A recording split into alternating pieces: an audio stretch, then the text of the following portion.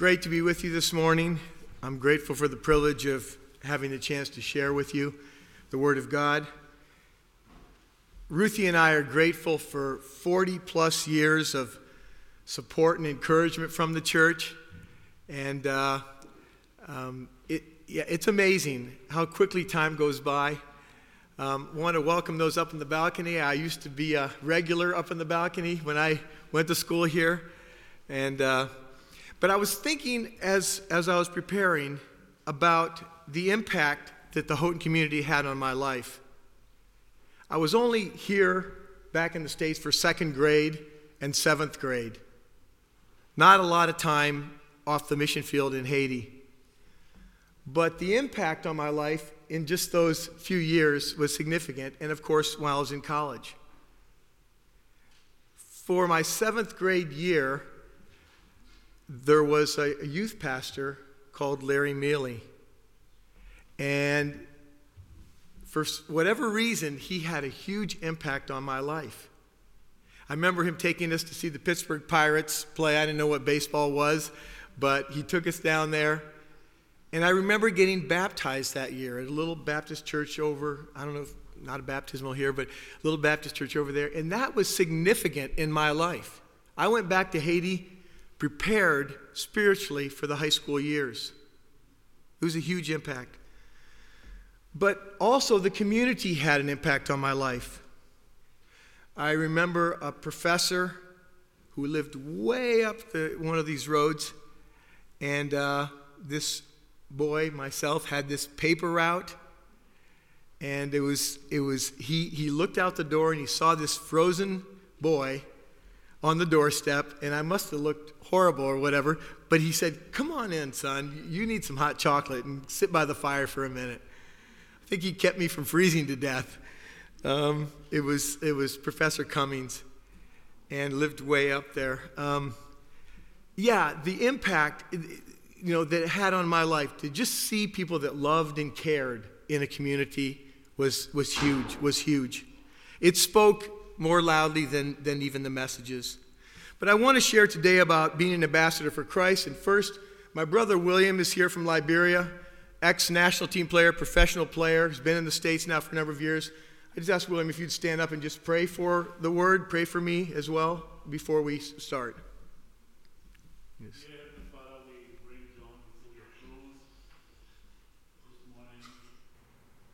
Pray that you will speak through John, as John speaks your word to your people. Help John so that John will depend on you as he shares your word.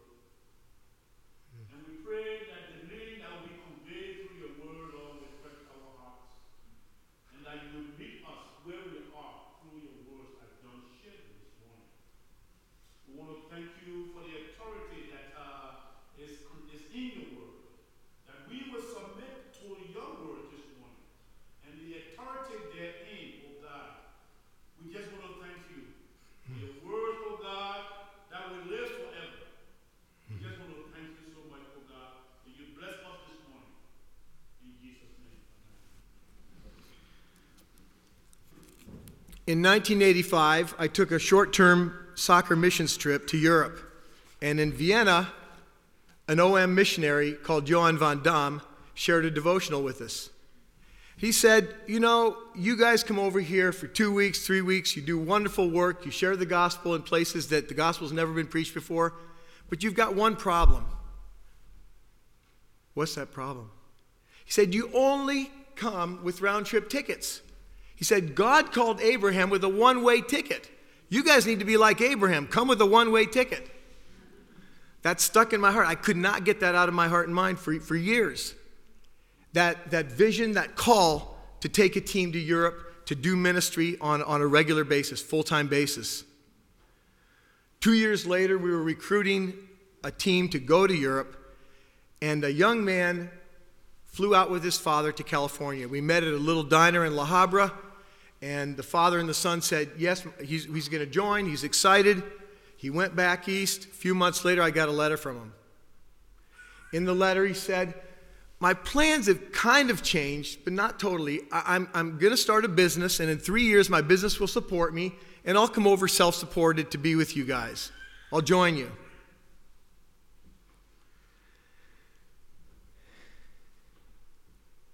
Ten years later, I was standing in Northeast Ohio at a summer soccer camp with about 330 kids out there.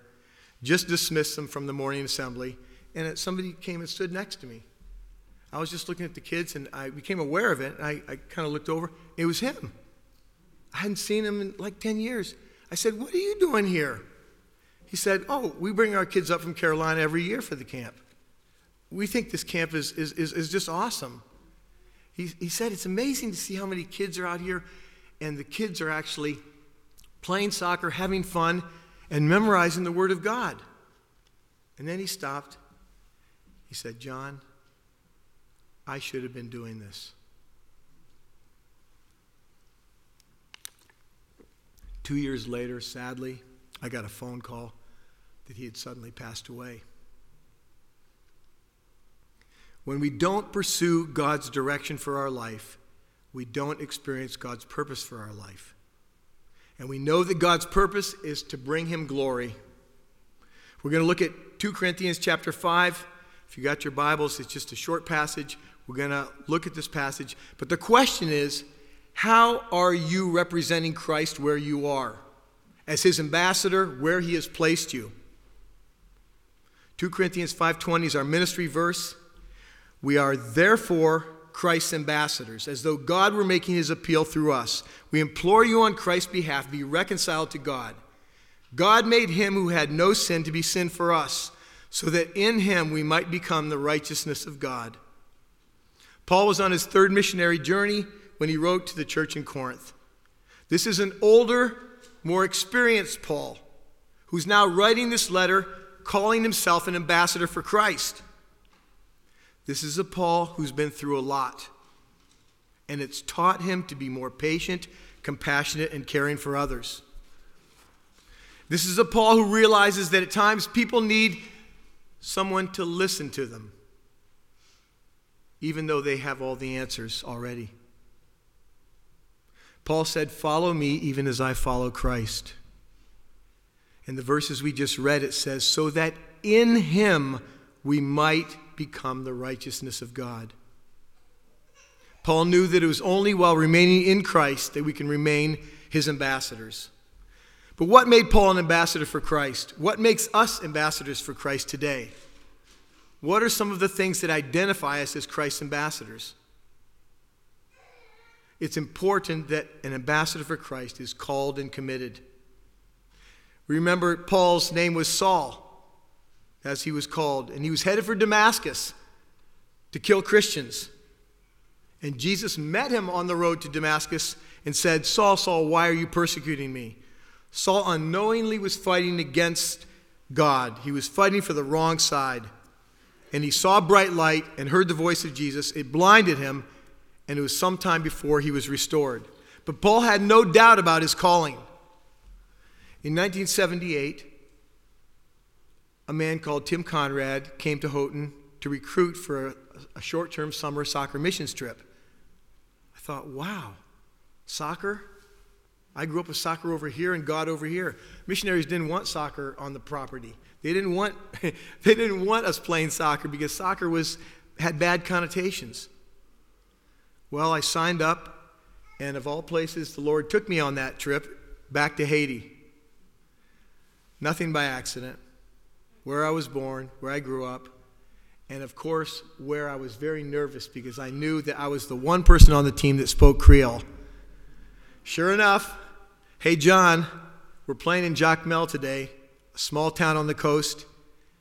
Tim said, "John, I want you to step up to the mic at halftime and share your story with the people here." Probably about 3,000 people surrounding the field. There was no stadium. The kids who couldn't see because the adults were in the way were up in the trees. It was quite the picture. And I was nervous. I was nervous because I really hadn't publicly spoken like that about Christ and my relationship with him. Romans 10 says, if you declare with your mouth Jesus is Lord and believe in your heart that God raised him from the dead, you will be saved. For it is with your heart that you believe and are justified, and it is with your mouth that you profess your faith and are saved. As Scripture says, anyone who believes in him will never be put to shame. For there is no difference between Jew and Gentile.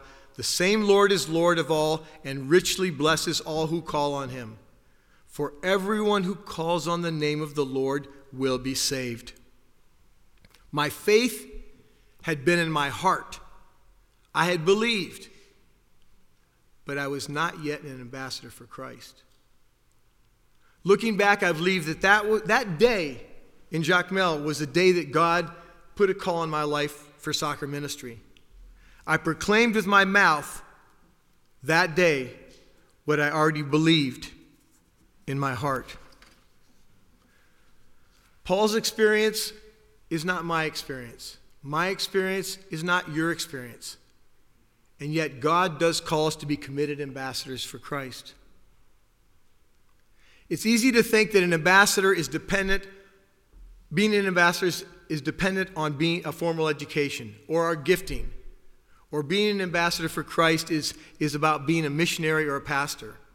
Or being in a faraway place. Not the case. He wants his ambassadors serving everywhere and in every field where the gospel needs to be heard. That includes Allegheny County.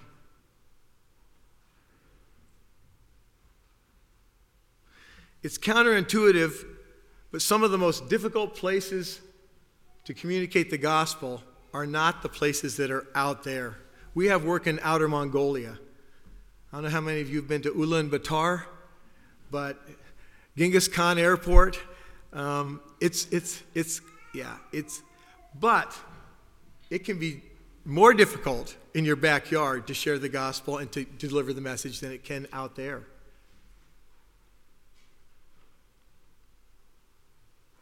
You may be thinking you've been called initially, but now you're in transition. You're about to take a different step. You've got an important decision to make. Jeremiah 29:13, the Lord says, "You will seek me and find me when you seek me with all your heart." God knows when we need to hear from him. He knows when we're sincere. He knows our hearts. Yesterday, William and I had the privilege of working with some of the academy students who are soccer players, and we were talking about this. It's not about our words, it's not about the outward, it's about our hearts, it's about the inward. God will hear our prayers and hear our call. In 1987, Ruthie and I, with our 2-year-old daughter, got in the moving vehicle and drove from Tacoma, Washington, down to Los Angeles to pursue the vision that God had put on our hearts to plant a football ministry in Europe. It ended up being in England. We were working with Tim Conrad again and Missionary Athletes International. During the 3 years of preparation to move to England, I was recruiting, fundraising, planning, praying, but also taking classes at Fuller Seminary up in Pasadena. And there were times when Ruthie and I thought, what are we doing? There were 5 other couples, young couples, that had decided to join us. That didn't really help. That just made us more nervous. Because now we were leading a group of people into what?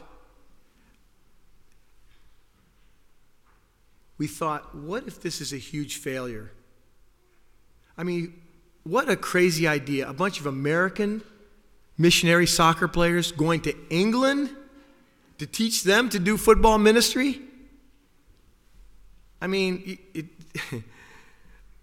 thinking back about it, you're in the midst of it. You don't realize how dumb and how stupid it seems, but later on you look back and you go, man, the Lord had his hand somehow on us. On top of that, I'd written a long letter and a proposal to Christians in Sport based in Oxford. And of course, Oxford is Oxford. The letter said,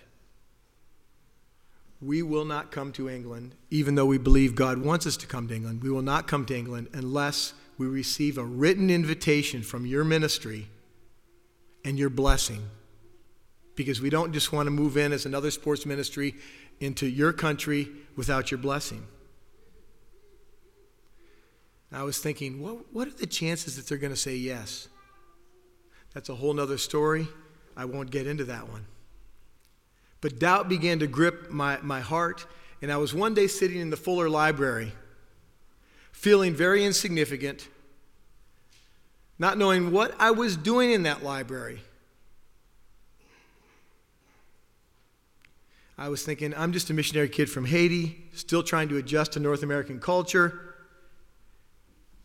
And the Lord knew that I needed some help. I needed some encouragement on that day.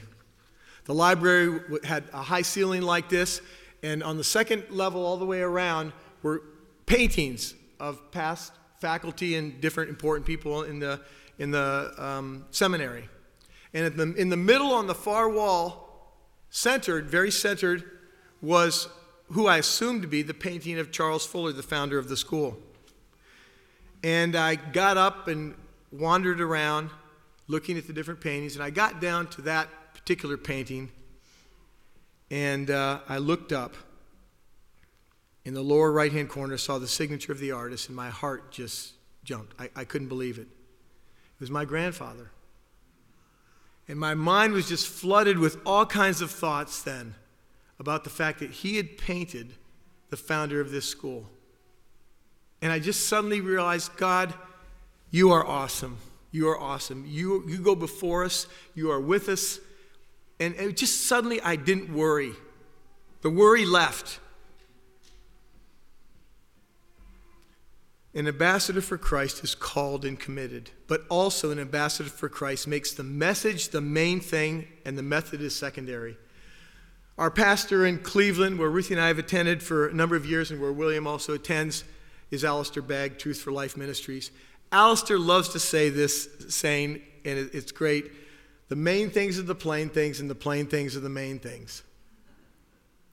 He says that. And the importance is the message. The method serves the message. David Keller, one of our global board members, who's up in Winnipeg, Manitoba, and travels half the year to Rwanda to minister. You can guess which half of the year he goes there, out of Winnipeg. But he introduced us to this denomination, this church down there in Rwanda that was planted by missionaries 100 years ago.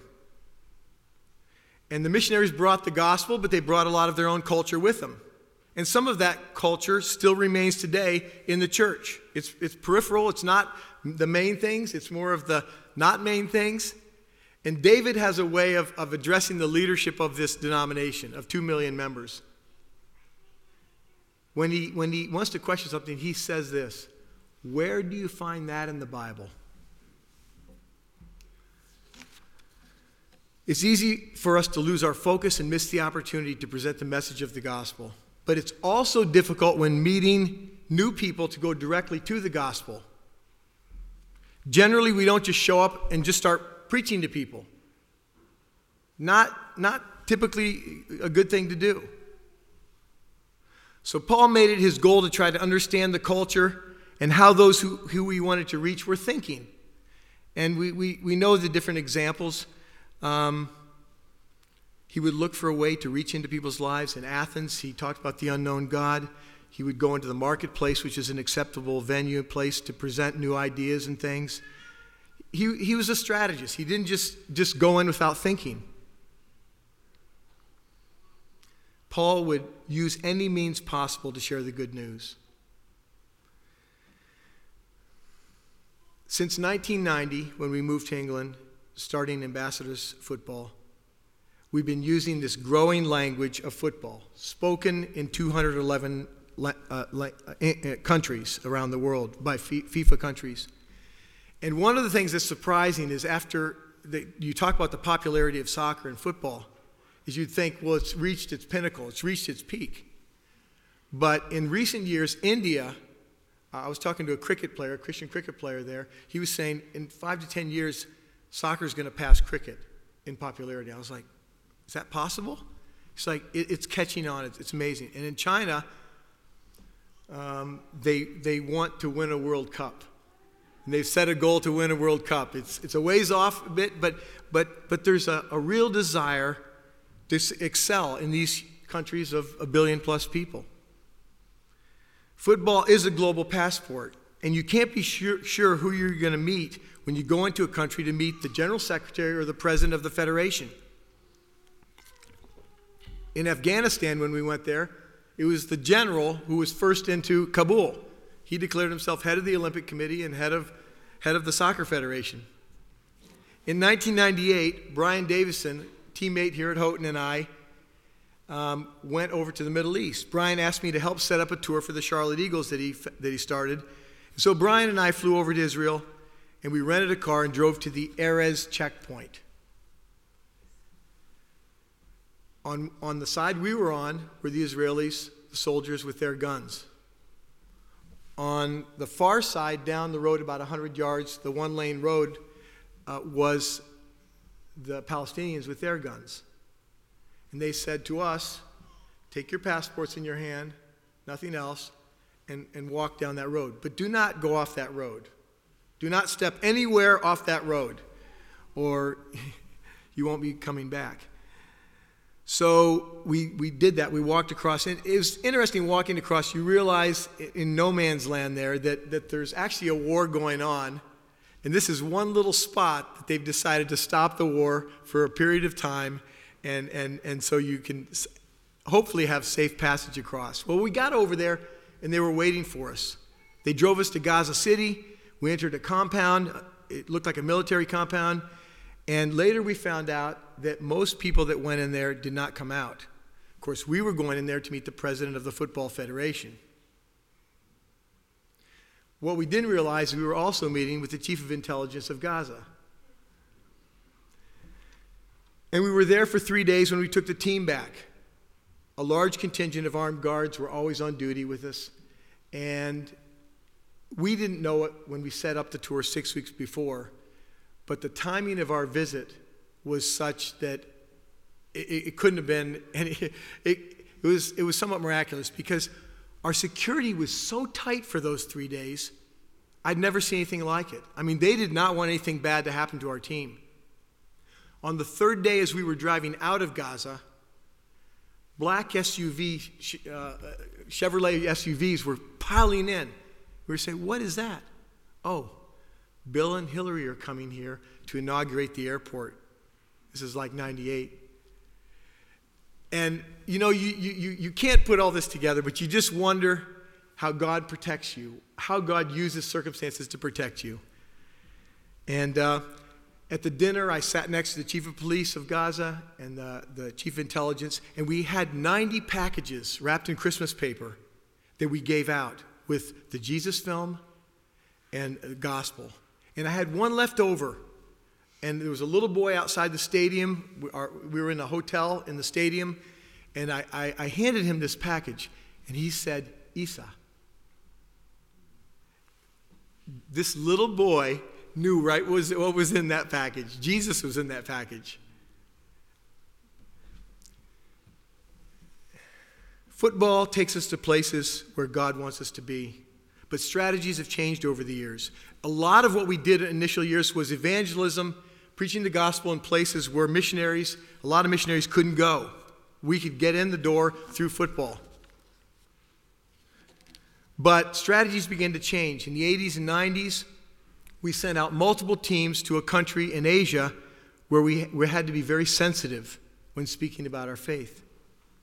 Initially, we worked with missionaries to communicate the gospel, and their strategy was don't talk. We're going to print up 100,000 leaflets. You're going to pass them out at the games, and they're going to write in for Bible correspondence courses, and that's how we're going to connect with the people. In that same country, a few years later, we worked with the National Church. And the head of the National Church said, we have a strategy for the north of this country. We are going to plant 400 churches up there. And you guys are going to be our first strategy into that area. You guys are going to be helping to break up the ground, turn up the soil, and so that we can plant. in that area. So the strategy that I heard him saying made me a little bit uneasy. He said, when you go to the north, you are to play state teams.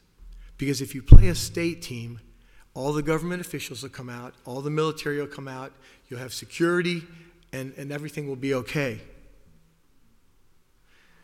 I said, well, will there be many people there? He said, oh yeah, you'll have thousands and thousands of people there. He said, what I want you to do at halftime is have one of your players, one of your people share a testimony. But don't give an invitation. Just share your faith and talk about Jesus. I said to this national leader, are you coming with us? His answer was, no. I got a little bit more nervous. I said, what will they do? He said, they won't kill you. In the second half of one of our games, our goalie later told us, he said, I was getting pelted with little rocks the whole second half. Not rocks big enough to cut him, to bruise him, but enough for him to know that he was being pelted by little rocks. But God protected us.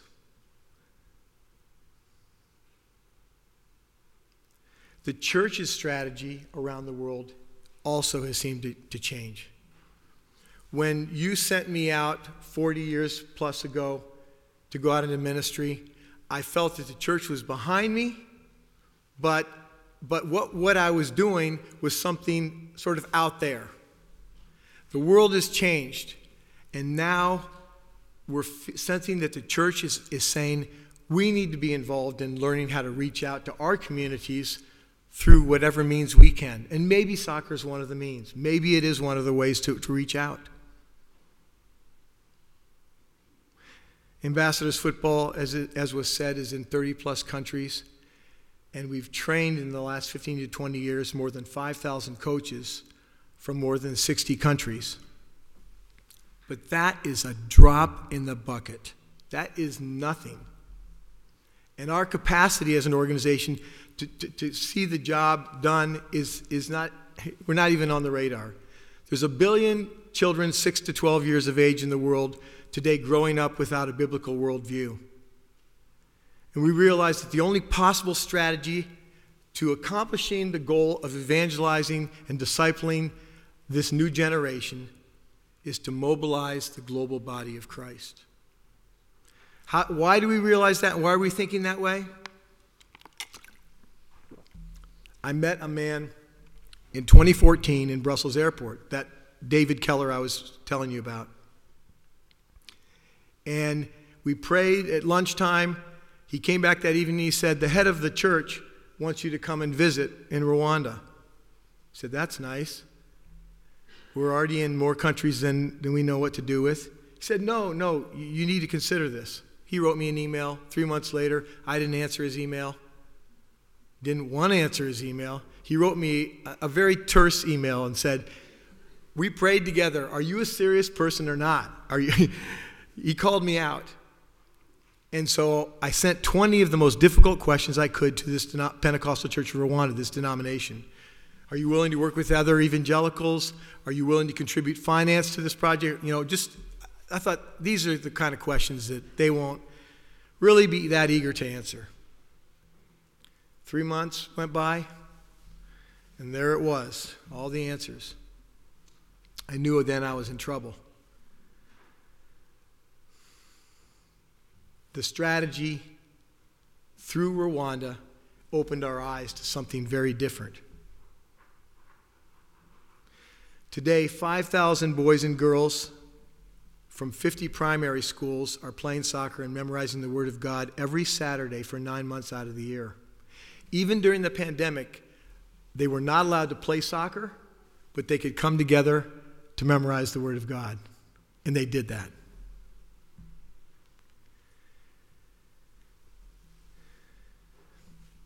Why did we choose to work with the 6 to 12-year-olds? Well, that's a whole nother message which I won't preach today. But Deuteronomy chapter 6. explains how parents are to train up their children. And if you read it, it's I don't say revolutionary, but it's astounding when you read what it's saying there.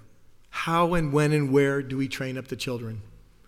And we realized that this country of Rwanda, one of the most Christian countries in the world, in 1994, in 100 days, saw close to 1 million people killed in that country.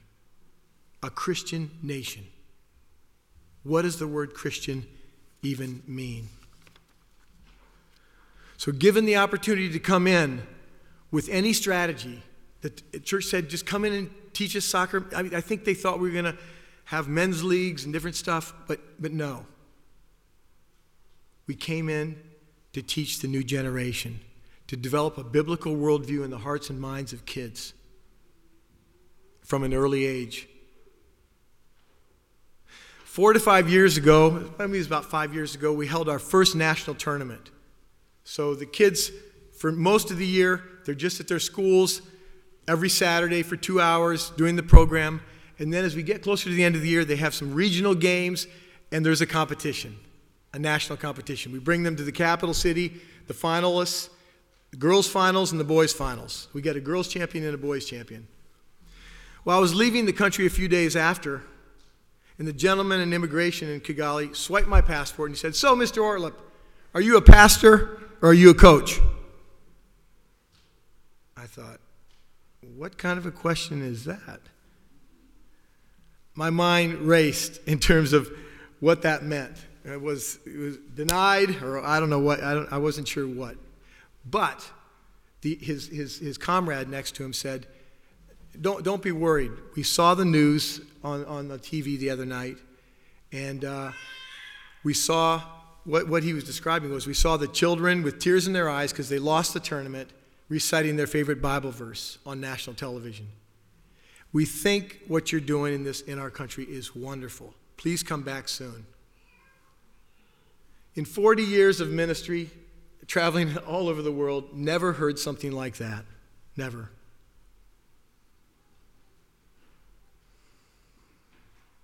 Paul's passion was for those who don't know Jesus, and it led him to say, "I have become all things to all men, so that by all possible means some might be saved." It led him to say, "So long as Christ is preached, whatever you do, do with all your heart for the glory of God." Being Christ's ambassadors is not dependent on what we do or where we do our work. An ambassador for Christ makes the message the main thing, and the method is secondary. Last but not least, an ambassador for Christ lives a life in which Jesus can be seen. In which Jesus can be seen. Paul says that it's as though God were making his appeal through us. As ambassadors, we stand as the resident representatives of Jesus in the world today. We are his ambassadors. A true ambassador not only talks like Jesus, but also walks like Jesus. A friend of mine in the Cleveland area, his name is Jeff, said, "John, can you explain something to me?" I said, "What is it, Jeff?" He said, "There's a gentleman who's one of the trustees, and he's a Christian. His office is full of all kinds of Bible things and different. I know he's a Christian, but he's trying to put me out of business. He's just constantly attacking me all the time." He said, "Can you explain that?" I said, "No, I can't." Paul, the man who was driven to get the job done, was now more patient and more compassionate. The man who wasn't ready to give John Mark a second chance on the second journey wrote 1 Corinthians 13, explaining to us what love is. Paul is becoming more like Christ with each year passing by. And Paul has his testimony written on his body with the many scars he endured. I was near Heathrow Airport in London having breakfast with the managing director of a trust that supported a lot of different mission organizations. And he asked me a question. He said, "John, what's your greatest challenge?"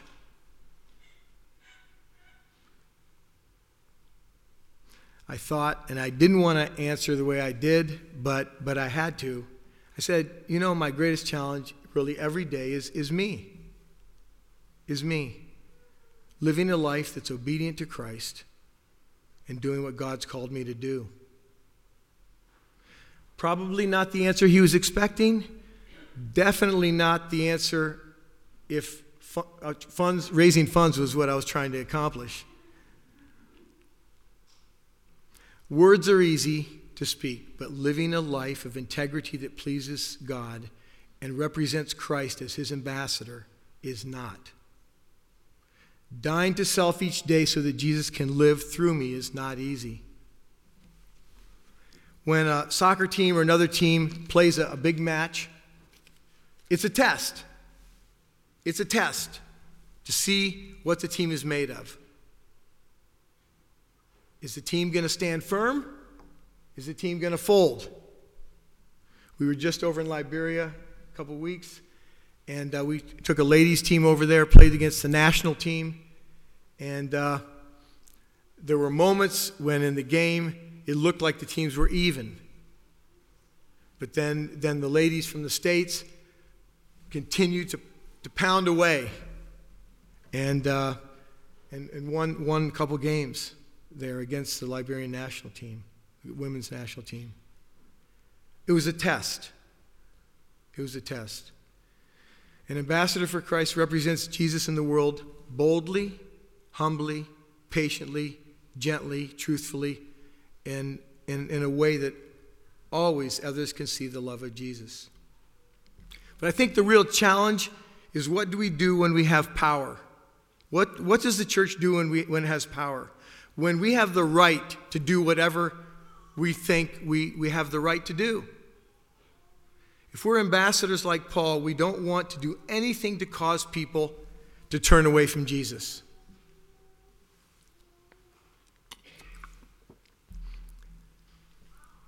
How did Jesus exercise power that he had at his disposal? When we look at Paul's life, we see that the weaker Paul became as a man, the more Christ appeared in him. Like John the Baptist, who diminished and Christ became more. But what about when we, the church, have power, money, influence? Do we use it to do the will of God? When mountains need to be moved, do we just go hire some bulldozers, or do we pray? One of the great challenges, I think, of Christian organizations and churches, particularly in the West, is two words: we can. And those are dangerous words. We can.